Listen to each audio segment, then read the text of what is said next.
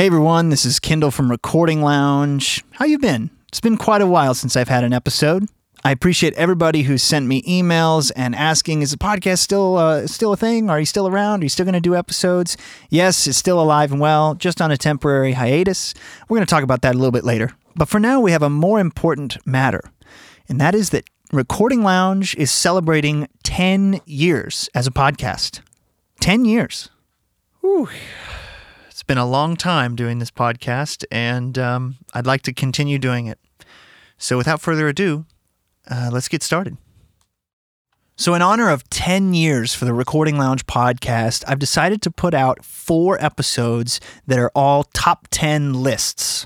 So these are my top 10 favorite microphones, my top 10 favorite plugins, my top 10 favorite guitar and bass tools, and my top 10 favorite studio tools in general. These aren't just countdowns here. I'm going to talk about why all of these things matter and why you should consider getting these or something similar to help your workflow, to help your efficiency, to make your day-to-day job just more fun, easy, enjoyable, quick, and smooth. So let's get started. This first episode, we're going to talk about my top 10 favorite microphones. Coming in at number 10, my number 10 favorite microphone is the classic SM57. Now, I've done some YouTube videos. If you guys haven't checked out my YouTube page, I have posted a handful of YouTube videos in the last, 9 months, 10 months, even when I haven't had episodes, but I've done some shootouts of various SM57s. Over the last year, I've kind of rekindled my obsession of different SM57s from the different eras, the Unidynes and, the modern-made ones, and even some clones, even some Japanese ripoffs that are actually they don't sound that good, but they do have an interesting thing. Anyway, I've done a lot of different shootouts between these various SM57 versions, and at the end of the day, all of them have a thing.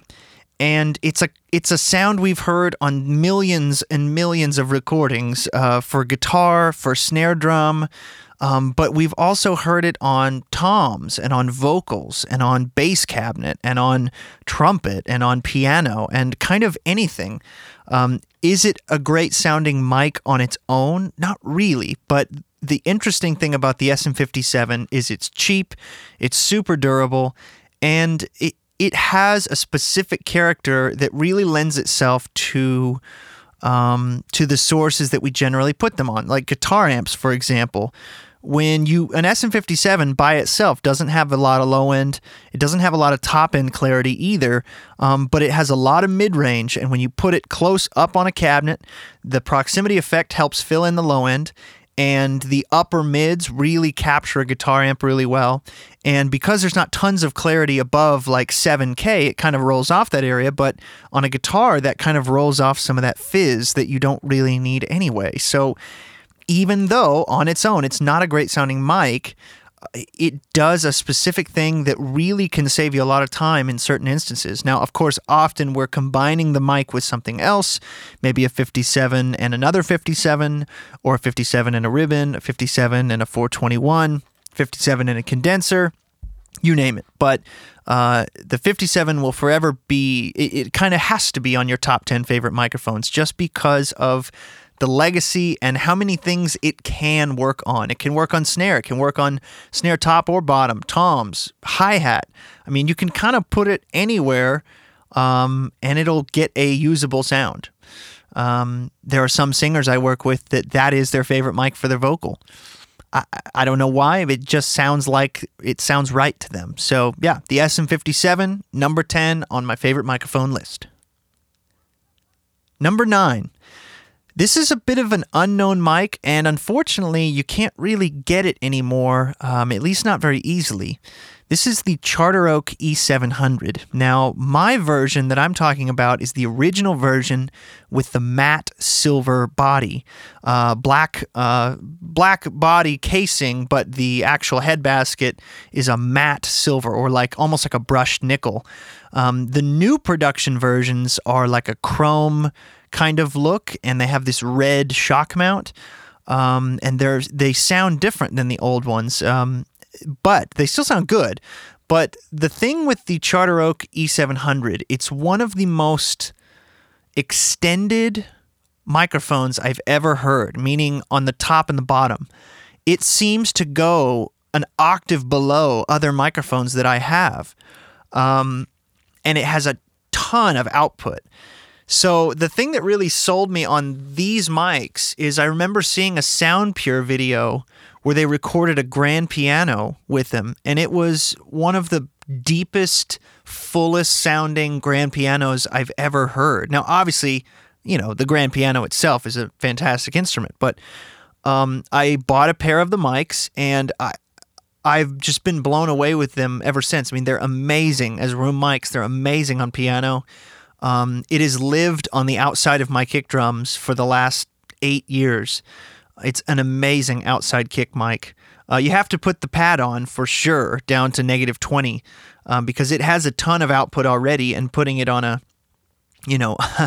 on the outside of a kick drum is not necessarily a quiet thing, right? I've used it on guitar cabinets. I've used it on bass cabinets. I've used it on room mics. I've used it on vocals. It's not the most interesting mic for lead vocal or acoustic guitar, but anywhere where you need sort of like God's 414, you know what I mean? Like just kind of a run-of-the-mill, like kind of a flat sound, but like very good, very clear, very extended bottom end. Like people say that phrase a lot, like, extended bottom end, but like this mic really does have it. I mean, it feels like it goes down to 10 hertz. I mean, it's ridiculous. So that mic has definitely got to be on my top 10. If you can find the original version, you can usually find them used for about $600 to $800. Just remember the original version is a matte silver head basket and top and bottom of the body, and the shock mount is like your classic screw-on type, not the new one with the red ring. Now, the new one does sound good as well, but it doesn't seem to have as much low end, and it seems to have a bit more coloration in the mids, which I think does make it sound a little better on vocals and guitar, but not quite as good on the things that I really liked it on. So yeah, Charter Oak E700. Coming in at number 8, the Royer 122. Now, I love my Royer 121, and I use it on guitar a lot, but the 122 takes that same basic sound and expands it to something that, it just becomes so much more versatile with the active electronics. You can use a 122 on cello or violin without fear of being too low output. You could use it on trumpet or trombone or any horn instrument with amazing results. It sounds amazing on guitar amps, clean or dirty. It sounds amazing on really anything percussion-wise, so overheads, or sounds great on xylophone, and it sounds great on instruments that are rather bright, so like banjo or mandolin. It can be a little bit tubby on acoustic guitar, just because acoustic guitar naturally has quite a bit of low end. But man, it's such a great overall ribbon microphone that works on almost anything for smoothing it out and thickening it up. So I use it on strings, I'll use it on horns, use it on guitar amps, I'll use it on an overhead, I'll use it on, all kinds of stuff. Mandolin, it's really great on mandolin. I've used it on dobro, I've used it on slide guitar, I've used it on like a pedal steel or lap steel. I mean, it's really an awesome ribbon mic, and yes, it is pricey, but if you can get yourself a 122, I highly recommend it. Now, I don't have the 122V. I have some friends that say, oh, that one smokes the regular 122. I haven't tried the 122V, so I can't really speak much to that, but some people say it's kind of one step further than the 122. So I'd really like to try one of those, but for now, I love my Royer 122. Number 7 is the Bock iFet. Now, this mic isn't crazy popular. Not a lot of people talk about it as a really, really good microphone, or like one that everybody should have, or at least consider. But to me, this is one of the strangest surprises I've ever had from a solid-state mic. This microphone is like a weird combination of a 47 FET and a KM84, And that's because that's kind of how the two circuits inside of it have been modeled after. So there's a V mode and an I mode, which is kind of like vocals, instruments, but, use whichever one sounds best. But the V mode is actually based on the KM84 amplifier circuit. And it's that plus a large diaphragm capsule. And then the I mode is more based on like the flatter sort of FET47 circuit, which has a little bit more headroom, doesn't distort as early, and again, still has that same capsule. It's a cardioid-only mic. It has the yoke mount kind of like attached to it. But I can tell you, man, this mic sounds amazing. It sounds amazing on acoustic guitars. It sounds amazing on vocals, amazing on outside kick drum, amazing on guitar amps, bass amps. Sounds great on horns. I mean, it's one of my favorite solid state mics ever made in terms of, what really gets the job done, and I can put it up and feel confident that I'm going to get a great sound. That's hard. A lot of times, we feel like we have to have lots of microphones to accomplish lots of different things, and yeah, we kind of do. But if I could go back in time, and if I got myself a Bach iFET, it would kind of replace like 4 different mics for me that I currently own. It's a really great mic. You can get a lot of great sounds out of it. Clients have loved the sound of it on vocals for being really smooth and full for a solid state mic. It doesn't have that sort of like bright kind of fizzly top end that a lot of solid state large diaphragm mics can have. So a lot of people will they'll be like, oh, well, you got to get a tube mic to get that like big warm sound. But the iFET is one of the fullest, warmest sounding solid state mics I've ever used. So kudos to David Bach because it is amazing. All right, number 6 is the Shure SM7. Now, everybody probably knows what this microphone is. It's kind of the big brother to the SM57. I'm talking on one right now, and most of the podcast episodes in the last couple years have been done on an SM7. Now, what's so special about this mic? In truth, not a whole lot. It's basically like a flatter, less colored, fuller sounding SM57. But it kind of has... It kind of has no end to its usefulness. Like, this is the simplest mic to set up for a scratch vocal because it sounds good. You don't have to put up a pop filter. It can take ungodly amounts of level, so it works for any genre, whether it's a screamer or a really intimate singer. You've got 2 EQ switches in the back to add a high presence boost or a low cut. It works on guitar amps, it works on snare drum, it works on horns, it works on, almost anything. Not super great, obviously, in like your typical condenser positions like overheads, obviously, but, neither is an SM57. But to me, this is one of the greatest dynamic mics ever made. It's $350 or $400 brand new. You can find them used all the time.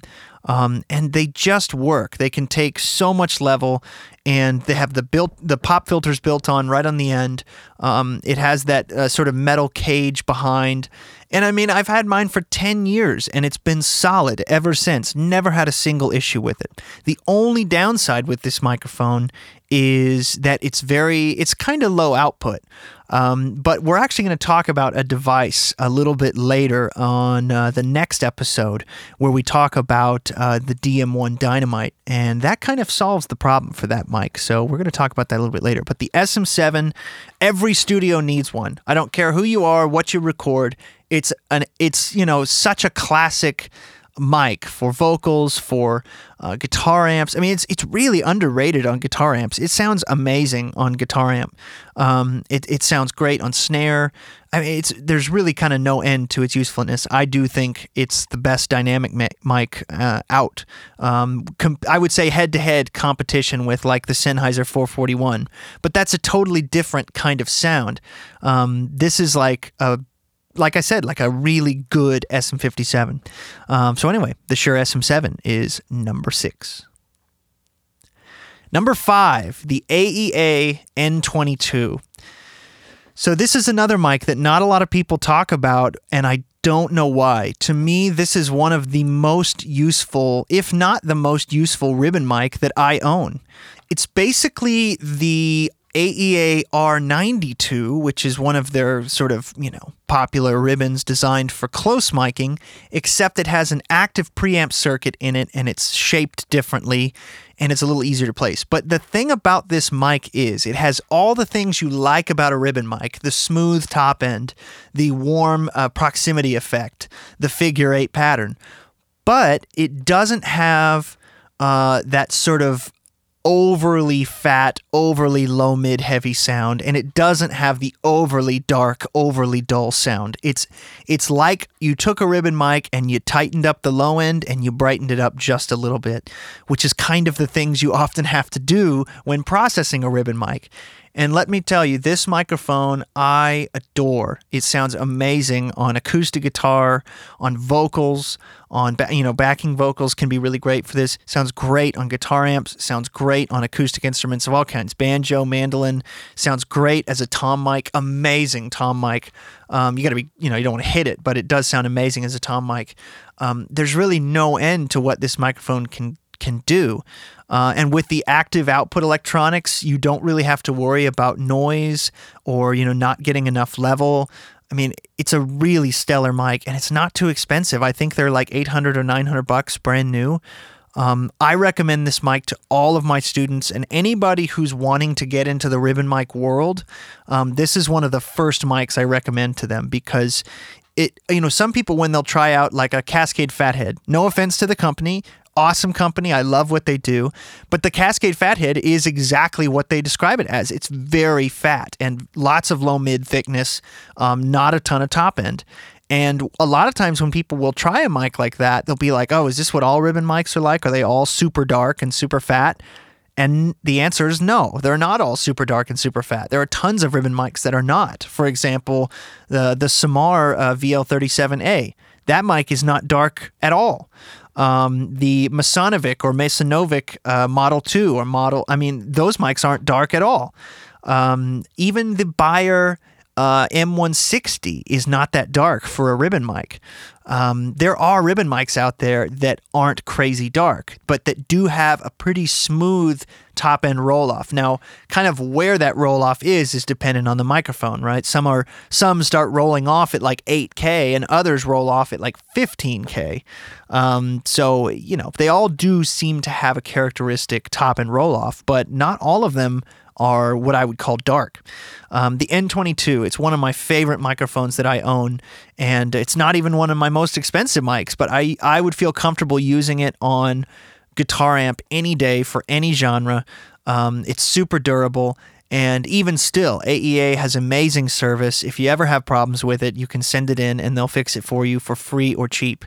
It sounds great on hi-hats, it sounds great on overheads, it sounds great on toms, it sounds great on horns, it sounds great on strings. I mean, I love that mic. I can't say enough good things about it. All right, number 4, the Mojave MA300, and I will also put in here the Mojave MA200 because they do sound very, very similar. This microphone I sort of tried on by accident. Somebody had one, and they were like, hey, can you check this mic out and make sure that something sounds wrong with it, or maybe I just have a bad cable or something. Turns out it was a bad cable. So I fixed the cable for him, and I plugged it in and tried it out, and it worked, and I was like, wow, this microphone sounds great. And I ended up using it on acoustic guitar and vocals that weekend, and I had to give it back to him on Monday. But I was like, man, this microphone sounds really good. And again, not crazy expensive, really durable. And contrary to a lot of microphones out there, it doesn't have too much mid-range or too much top. Like, I feel like a lot of Neumann-style microphones are, fairly bright and they have a big, healthy mid-range. And the Mojave stuff is interesting because, the Mojave mics are designed by David Royer, same from Royer Ribbons, and they have a little bit of a mid-scoop in them, which actually kind of works in a lot of situations. Sometimes you find that you'll have to scoop some mids out on certain instruments or vocals or, as a room mic or whatever. And the other thing is that it's not it's not bright. It's not a bright, harsh mic at all. It's one of my favorite microphones for overheads. It's one of my favorite microphones for mono overhead. It's one of my favorite room mics. It's one of my favorite acoustic guitar microphones. Sounds amazing on guitar amps. Sounds great on strings. Sounds great on vocals. It's a really interesting mic. Now, I wouldn't necessarily recommend it as your only condenser, but man, it sure works really, really well, and I feel like it complements other microphones really well. So it's kind of like if you had two condenser mics, if you could say what two condenser mics should I get, I would recommend probably the Mojave MA300 or 200 as the other one. You know what I mean? Because there are lots of microphones that sound like the Neumann style or, such and such, but there aren't a lot of mics out there that sound like these Mojaves. I really, really like them. They're really fantastic microphones. The only issue I've ever had with mine is that the capsules seem to be rather sensitive to moisture and humidity. So if it's really humid in the room, sometimes you'll have some weird sort of like fluttering sounds or almost like a static type sound on the mic. But there's actually a little trick that I learned from a Mojave tech that I was talking to on the phone. And he said, obviously make sure you keep the microphone in the case. If you want to put one of those little like silica gel packets that absorbs moisture in there, you can do that too. He said, but if you actually put the microphone under a heat lamp or just a really hot light bulb for like 10 minutes, it will generally evaporate any moisture that's on or near the capsule. And I had a session where I was having that issue, and I actually tried that out. I put a heat lamp on it for with a really hot like 100-watt bulb, just right over the microphone for like 10 minutes, and it totally solved the problem, and it was perfect all day. And the other little bit of story I have with the Mojave mics is the first time that happened, I didn't realize what that was. And so I sent it into Mojave just to have them check it out. And not only did they not charge me anything to fix it, but when they received it, I got a phone call from David Royer himself. And he was like, "Hi, I'm David Royer. I've got your microphone on my bench. Can you tell me what's wrong with it?" And even though I already filled out the form and everything, like the man himself called me and said, "Please explain to me what's wrong so I can fix it for you." And when I told him, and when he was looking at it right there, he was explaining things to me and saying like, "Well, see, I've done this, I've checked this out, it's fine. You don't have to worry about that. If anything else is wrong, just let me know. I'd be happy to, fix it for you." And that kind of service from somebody kind of legendary in the microphone world, for Royer Ribbons, geez, it's unprecedented. You very rarely get to talk to the person who designed the mic, and even more rarely is that person the one who's fixing it on their bench. Nobody knows more about that microphone than David Royer, and he's the one looking at it, fixing it, and asking me questions and helping me understand what's wrong with it or whatever. So I can't say enough good things about Mojave or Royer as a company, but the Mojave MA300 and 200 are definitely mics that you should consider keeping around. Number 3 is the AEA R88. Now, this microphone is not for everybody, and it doesn't work in everybody's room, and some people don't like this mic, but it is one of my favorite microphones ever made, and basically what it is a stereo R84. So the R84 is a classic AEA microphone. You've all seen it. It's that sort of pill-shaped mic. And the R88 is basically the stereo version of that. So there are two long ribbons in it, and they're arranged at a 90-degree angle, very much like a Blumline style array of two figure-8 patterns. And this was a game changer for me. I was recording drums when I first moved into this studio. I was recording drums, and a drummer friend of mine, who's also an engineer, was going to play on the session. And he was like, "Hey, I just got this new mic. Got a really good deal on it. Let's put it up." So he brought over. He had an R88, and he tried it out. And for the first time in my entire career, I fell in love with drum rooms. Because I've tried drum rooms of all kinds. I mean, I've tried stereo condensers, I've tried PZMs, I've tried, small diaphragm mics, I've tried ribbons, I've tried them close, I've tried them far, and nothing ever really just immediately made sense to me. Now, since that time, I've kind of learned other things that I really like on rooms as well. But at that time, I just hadn't ever really found a room mic sound that was like, yes, that is going to do XYZ for me in the mix, in the drum mix.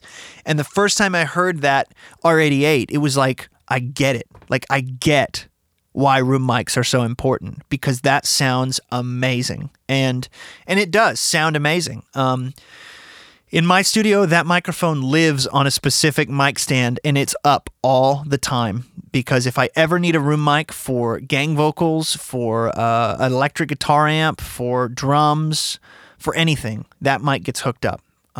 I adore that microphone as a room mic for drums. It sounds amazing as an overhead as well.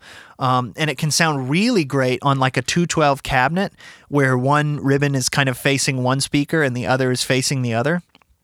It is, quote, stereo, but because it's so close to the amp and because it's a mono amp, it doesn't really get a stereo image per se, but it does get kind of a slightly like widened, like kind of more realistic image of the amp. But regardless, I don't even know how to describe the feeling when I heard that mic for the first time. It was like an epiphany of like, wow, that is how good a room mic can sound.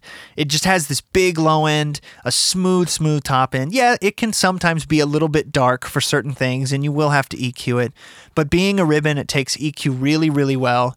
And it's very easy to place. Even though it's very large, it's very easy to place. It has one multi-pin cable on it that splits out to, two XLRs, like standard 3-pin XLRs. So you just have to have one cable for it. You don't have to plug in two cables or anything weird. It's got a sort of like a swivel mount that you can use if you need to put it in a very specific kind of place. Man, it has solved a lot of problems for me. It's really an incredible microphone on anything drums. Anytime I do horns, so like a horn section, like a trumpet, trombone, sax, and maybe like a baritone sax or something, I adore this mic as a room mic for that, because you can place all of them in a line like they're, typically used to standing in a line, and you can set that microphone back, and I mean, it sounds like you're there. It sounds like you're in the room with the horns. It's really amazing how good that mic sounds. And not only that, but for whatever reason, there's a certain pairing with the Millennia preamps, in my case, the HV3C.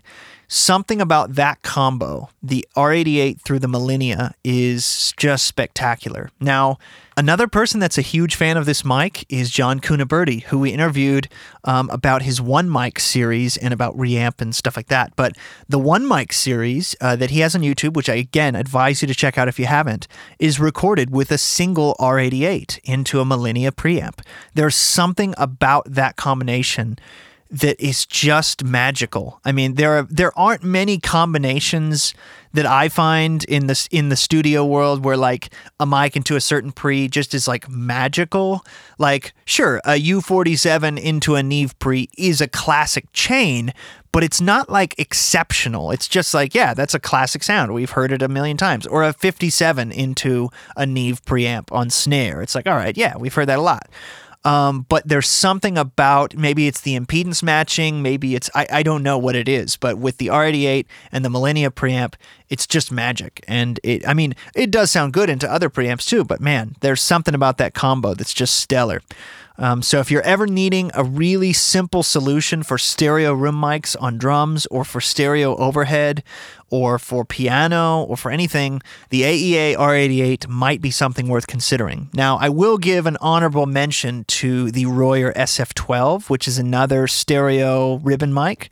It's a different sound than the R88, but still a stellar microphone, and they're about the same price. So I would check out both of those and consider them as a really awesome stereo ribbon solution for overhead stereo rooms, pianos, group miking if you're miking up an ensemble or something like that. Really amazing microphones. Number 2 is the SoundeLux USA U195.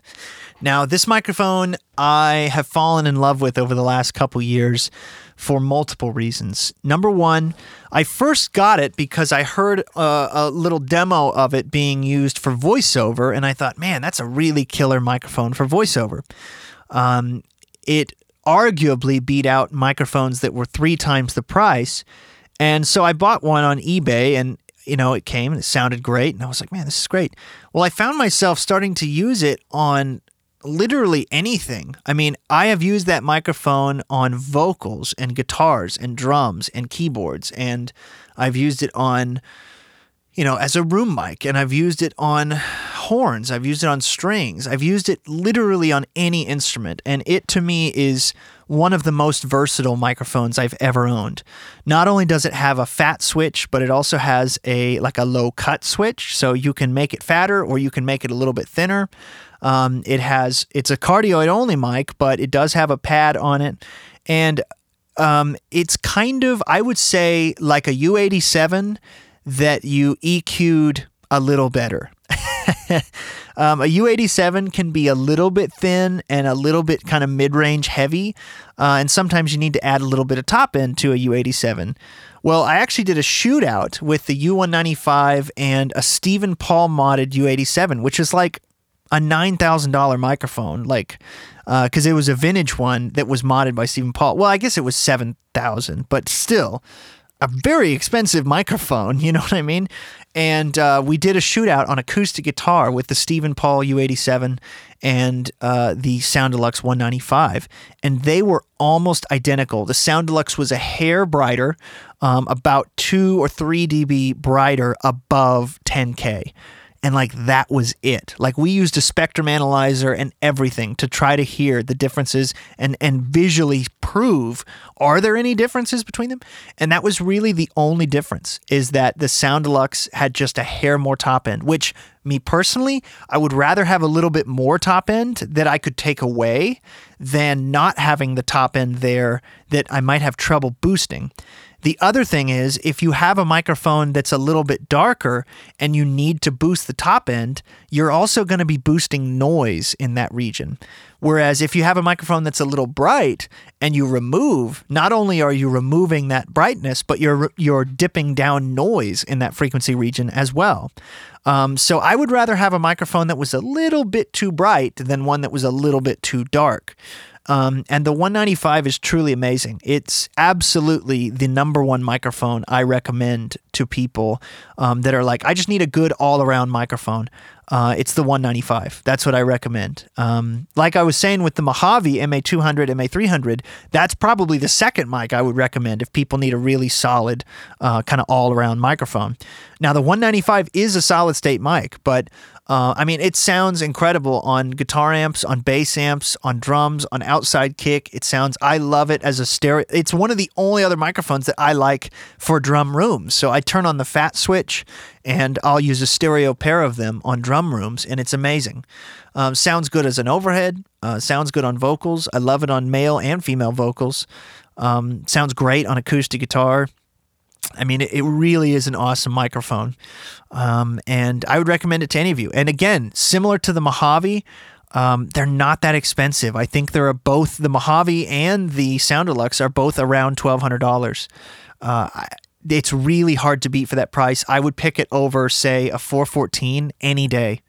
I sold my 414s actually a year or two ago because I just didn't use them. They kept losing shootouts to other microphones, and I just never used them. They lost shootouts to the Charter Oak E700. They lost shootouts to the 195.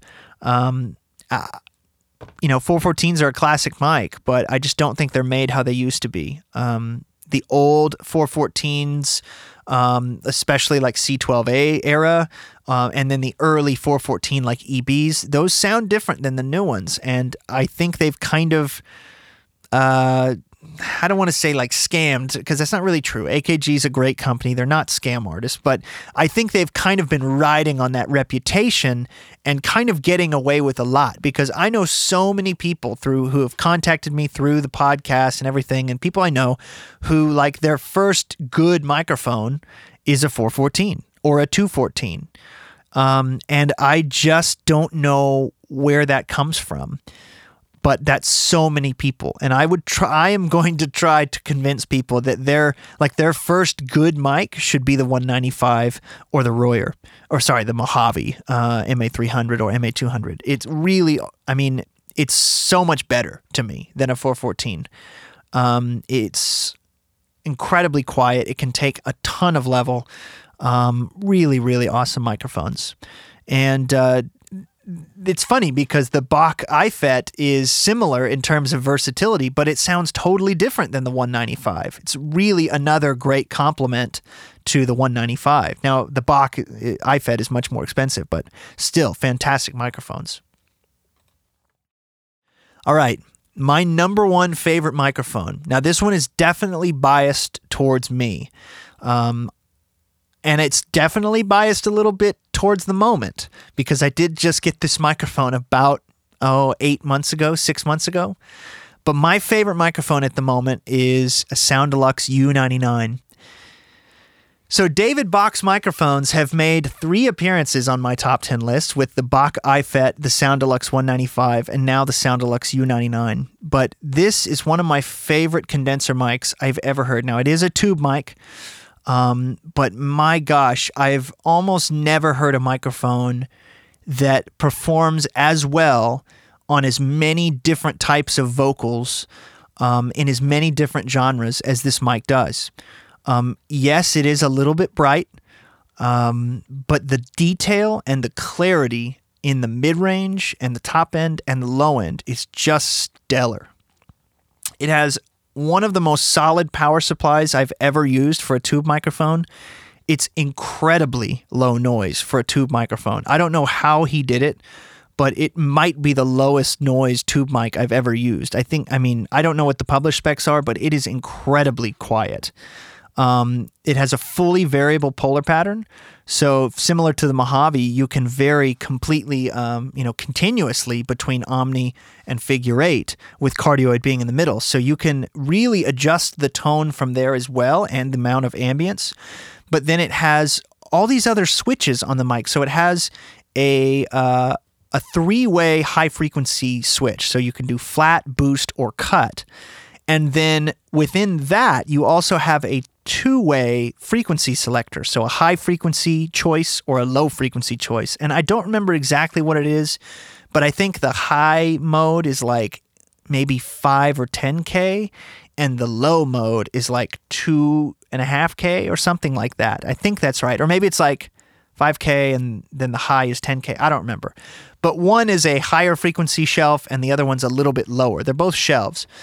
So within each of those, you can boost, you can leave it flat, or you can cut high frequencies. And it also has the signature SoundDeluxe fat switch, and it has a 20 dB pad. So with all of those things combined, you can get a really incredible amount of different tones from this single mic. Now, it's not a crazy cut or boost. It's really subtle. I think it's like 2 dB or something like that, but it's just enough to smooth out a sibilant vocalist, or to brighten up a dark finger-picked guitar, or to smooth out an overhead, and microphones of that caliber typically don't have those types of switches. Like you look at like a U47, it doesn't have voicing switches. You look at a C12, it doesn't have voicing switches. That's usually more for like lower price microphones that are trying to accomplish a lot. But the SoundDeluxe U99 is one of the most amazing sounding condenser mics, tube mics I've ever owned. And I own a lot of tube mics, and I mean, vocalists love how it sounds on them. They love the clarity. They love the detail. It sounds very real to them. And it's a rather hi-fi microphone. And I must admit, I am a little bit biased towards the kind of U67 sound. I have a lot of microphones that are kind of in the like 67, 87 camp that I really, really love. Now, I do love the U47s as well, but it's a very different thing. The U67 style, just something about it speaks to me. I seem to really like how that works. It's almost like, on guitar, I really like Telecasters. I don't know what it is, but I like them. I like other guitars. I love my Les Paul. I love my SG. But there is something about a Telecaster that just grabs me. So this one is definitely not one I would recommend to everybody, but definitely check out the Sound Deluxe U99. It's a fantastic modern take on a U67 with some various switching options and tonal changes that you can do right on the mic. It's not as expensive as a U67 or as like the popular clones like the Wunder CM67, which is a fantastic mic. It's not that expensive. Now, it is a pricey mic, but man, I recently did an album for a church, and that church had, I think, 5 different singers, and we used that microphone on almost all of them at some point or another, and it worked on all of them. We were switching back and forth between different vocalists at different times, and we had different people in for backing vocals, for lead vocals, for, overdubs, all kinds of stuff. And we kind of just left that microphone up so we could quickly, set it up and adjust. And so I could put it up on a singer, and if it was a little bright, I could flip the switch down to cut. Or if it was a little dark on a singer that was like maybe a little just darker voice or lower voice or singing quieter or something, I could flip it up to bright and it would work really well for that. It's really a fantastic microphone, and it is my favorite microphone at the moment. This list might adjust in a month from now. It's funny. I often get people that will send me emails and say things like, you said your favorite microphone was XYZ, or you said your favorite plugin was whatever. And I was like, on what episode did I say that? You know what I mean? They're like, oh, this one from 2012. I'm like, well, it's 2019 now. My tastes definitely change all the time, and I'm getting new microphones. I get a handful of microphones every year, maybe anywhere from 1 to 5 microphones a year, whether it's a cheap SM57 or a nicer mic. So my opinions change. And the point is that at this moment, this is my top 10 list. SM57, Charter Oak E700, Royer 122, Bach IFET, Shure SM7, AEA N22, Mojave MA300 or MA200, the AEA RD8, the Sound Deluxe 195, and the Sound Deluxe U99. I love these microphones, and I could record an entire band with these microphones. Now, I wanted to give 4 honorable mentions, that these were really close to being on this list. Number 1 is the Telefunken M80. This is a dynamic mic that I adore on snare drum, and it has a really tight polar pattern, and it has a little bit more bottom and top than an SM57. And so I like it on snare a little bit better than an SM57. However, to me, the reason it did not make the top 10 is that it's not crazy versatile. Like, it sounds good as a live vocal mic. It sounds good as a snare mic. Sounds pretty decent on toms. But I'm not crazy about it on guitar. I'm not crazy about it on other things that like an SM57 works on. The M81 is the M80 and the M81 also are a little bit more kind of, one-trick ponies, but it is a great trick. The next one is the Telefunken M60 stereo set. So these are small diaphragm, interchangeable capsule microphones that I love. I love these microphones on overheads. I love these microphones on acoustic guitar. I love them as room mics. I love them as a stereo pair on like a classical guitar. These are really well-priced, really great sounding, really versatile small diaphragm mics, and I would recommend them to anybody that's looking for a really solid set of stereo, small diaphragm condensers. The Telefunken M60s. Now, they make a tube version also, the 260. It's more expensive for sure, but it also is fantastic. I love those microphones. Those would probably be like maybe number 11 for me. That was a really hard pick, but I would definitely keep those close on that top list. And number 4 is the Wunder CM67. I adore this mic as well. It probably would have made my top 10 list a couple years ago. I do love this microphone on vocals and acoustic guitar, and vocalists love this microphone as well. They love how it sounds on their voice. They love how it's bright but not sibilant, but still very smooth. It's a really fantastic mic on acoustic guitar as well. It's a really great mic. But the Sound Deluxe being a similar mic that is not as expensive and has a pad and has a fat switch and has all these EQ switches, it beat out the Wunder for the top slot there. But it is an awesome mic and very good sounding U67 recreation. And the 4th honorable mention would be an AKG 451. Now, these microphones, a lot of people don't like them because they are bright. They are very bright condensers. They're small diaphragm. There have been a ton of different versions over the years, the EB and the E and the B and the, I don't even remember all the versions. I have a vintage pair of them, but I've also owned the new version with the red switches, and I think that's called the C451B or something like that, and it's awesome as well. But I can't understate the importance of and the impression that I get from really good sounding bright microphones. It's a different thing, and in certain situations it's terrible, but when you need it, it's really, really awesome. For example, one of my favorite places to use 451s is on finger-picked acoustic guitar, because finger-picking on an acoustic can be a little bit dark, and especially if the strings are a little older, it can be kind of dull, and it can be really hard to get the clarity and brightness that you need out of it, especially if you're trying to make it cut through a mix. And the 451 is fantastic for that. It's also really great if you're doing, if you're playing acoustic guitar with your fingers, like it's strummed with the fingers or the thumb. It's a really awesome mic for that. I love them as overhead mics. I love them on hi-hat. I love them on ride. I love them on crash cymbals. They're great as a percussion mic, so things like shaker or bongos or congas or anything, hand percussion like that. And yes, they are bright, but it's funny because like everyone talks about like warmth and I want a warm mic and big warm tube mic and all this. And then in the mix, they end up cranking up the top end on a Pultec or a Neve or something. You know what I mean?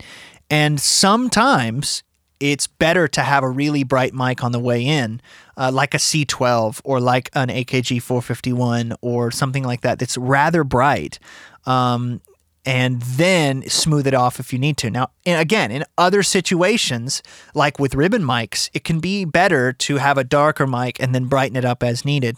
But it's just a great all-around small diaphragm mic that is bright, that comes in handy when you need that. So those are my honorable mentions. Thanks, everyone, for taking time to listen to this show. I hope you learned some things. I hope you maybe had some products to consider. Special thanks to all of these companies making amazing products in modern times. None of these are vintage microphones other than my particular set of 451s. None of these are vintage microphones. They're all made today. You can get any of them basically on Reverb or eBay, used or new, in some form or fashion. So if you guys have any questions, comments, send me an email at recordingloungepodcast@gmail.com. You can also go to recordingloungepodcast.com to check out our resource hub, where I have a bunch of different links to different sources for you to learn more, and where we'll have more episodes up there as well, and other info and the blog and all of that stuff. stuff. Also, make sure you're on the lookout for the other 3 episodes in this series, my top 10 plugins, my top 10 studio tools, and my top 10 guitar and bass tools, coming very soon. Thanks for taking the time to listen, and I'm glad to be back making episodes. I hope to make more episodes as time goes on. It is very difficult for me to find the time to do the podcast. I'm just going to be real about that. It is very difficult for me to find the time to do it. I don't make much money on the podcast. I know I have the Patreon, and I do get some PayPal donations. I really appreciate those, and those do help. But it's not as much about the money as it is about the time. It takes a long time to make podcast episodes, and it's time I don't really have. I'm trying to get better personally at work-home balance, trying to spend more time with my wife and with my friends and not be so much of a hermit. And, you know, it's hard because if I've had a 10-hour day, you know, do I want to go hang out with my wife, or do I want to spend 4 hours making a podcast episode? You know, that can take quite a bit of time. I would say the average time is between 2 to 5 hours. Sometimes it's very quick, sometimes it's not.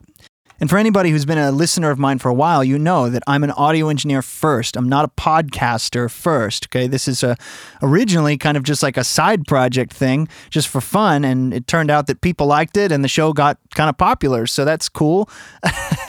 But, you know, I'm in the studio all the time, every single week. I'm booked. You know, right now I'm booked almost a month, and that's pretty common for me to be booked out about a month, maybe more. And, you know, people want to record. I'm really happy about that. My career is going well. Like, it's hard for me to complain about that.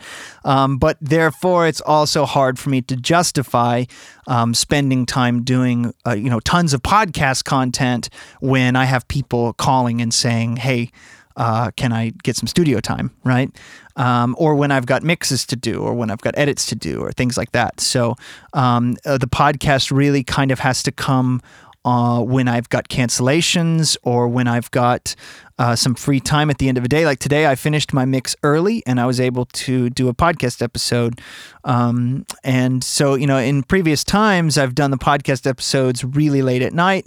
But like I said, I'm trying to get better on a personal level at the work-life balance thing, and not be out here in the studio at 2 a.m, right? Like, as much as I am a night owl, and as much as I am a bit of a hermit in that regard, I'm trying to get better. So I think anybody who's married and or has a partner of some kind, I'm sure you would all understand that that part of it, where it's important to constantly be learning how to adjust those balances. So that's, I would say, the biggest reason why I've had such a long time off the podcast is just trying to get better at that. I've been super busy.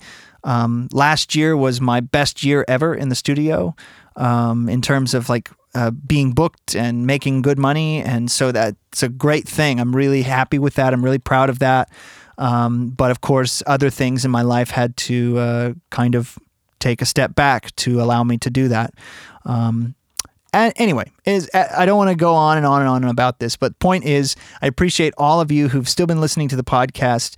You know, the podcast is not dead. I was just on a temporary hiatus. I hope to be making more episodes very soon, and trying to figure out a better schedule for when I can do podcast episodes. And I'm hoping to do more YouTube content. And I'm really hoping to try to get some paid content this year, where I actually have some courses and things like that you can download and purchase from the website.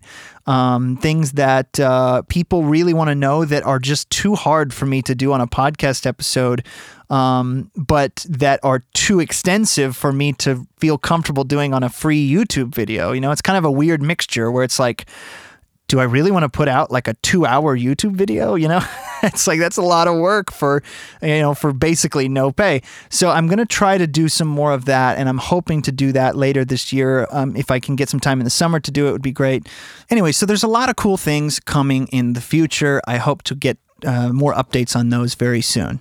The other thing is that over time, I've covered a lot of topics that I've really wanted to cover. So I need your suggestions.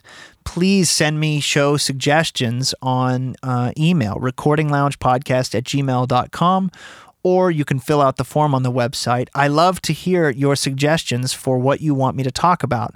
Some things might be better in the form of a YouTube video. Some things might be better in the form of a podcast. But some of my favorite episodes have been suggestions from listeners. So please continue to do that. I do keep a list of all the suggestions I've had, even if I haven't done an episode on them yet. I do keep that in a list. So please contact me and let me know what you want me to talk about on the show. It's very helpful. And also, I wanted to mention, I sent out an email about this, but if any of you are having issues with your iTunes, some people have asked me, they've had issues where iTunes will pop up with a certain window that says something like, cannot find the server at Pacific Resonance. That is my old server from the old podcast. I don't know if you guys remember, but I had to switch servers sort of abruptly last year. I think it was last year. And it was a real pain in the butt, but I had to switch servers or the podcast was basically going to go away. It was really a terrible situation. But luckily, iTunes was able to switch over my podcast feed to where it would still connect to the new episodes and not like get rid of all my ratings and reviews and all of that. So that was good. But some of you might still have some old episodes. So if the solution to that is to just delete all of the episodes you have from this podcast and then resubscribe on the iTunes store. All of my stuff now is done through Amazon Web Services. So that's a company that's not going to go anywhere and I won't have to switch my servers for the foreseeable future. So that's really good. Makes me feel a lot better there.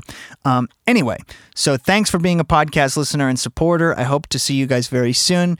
Make sure you check out the other 3 episodes in this series coming very soon, and I'll talk to you next time.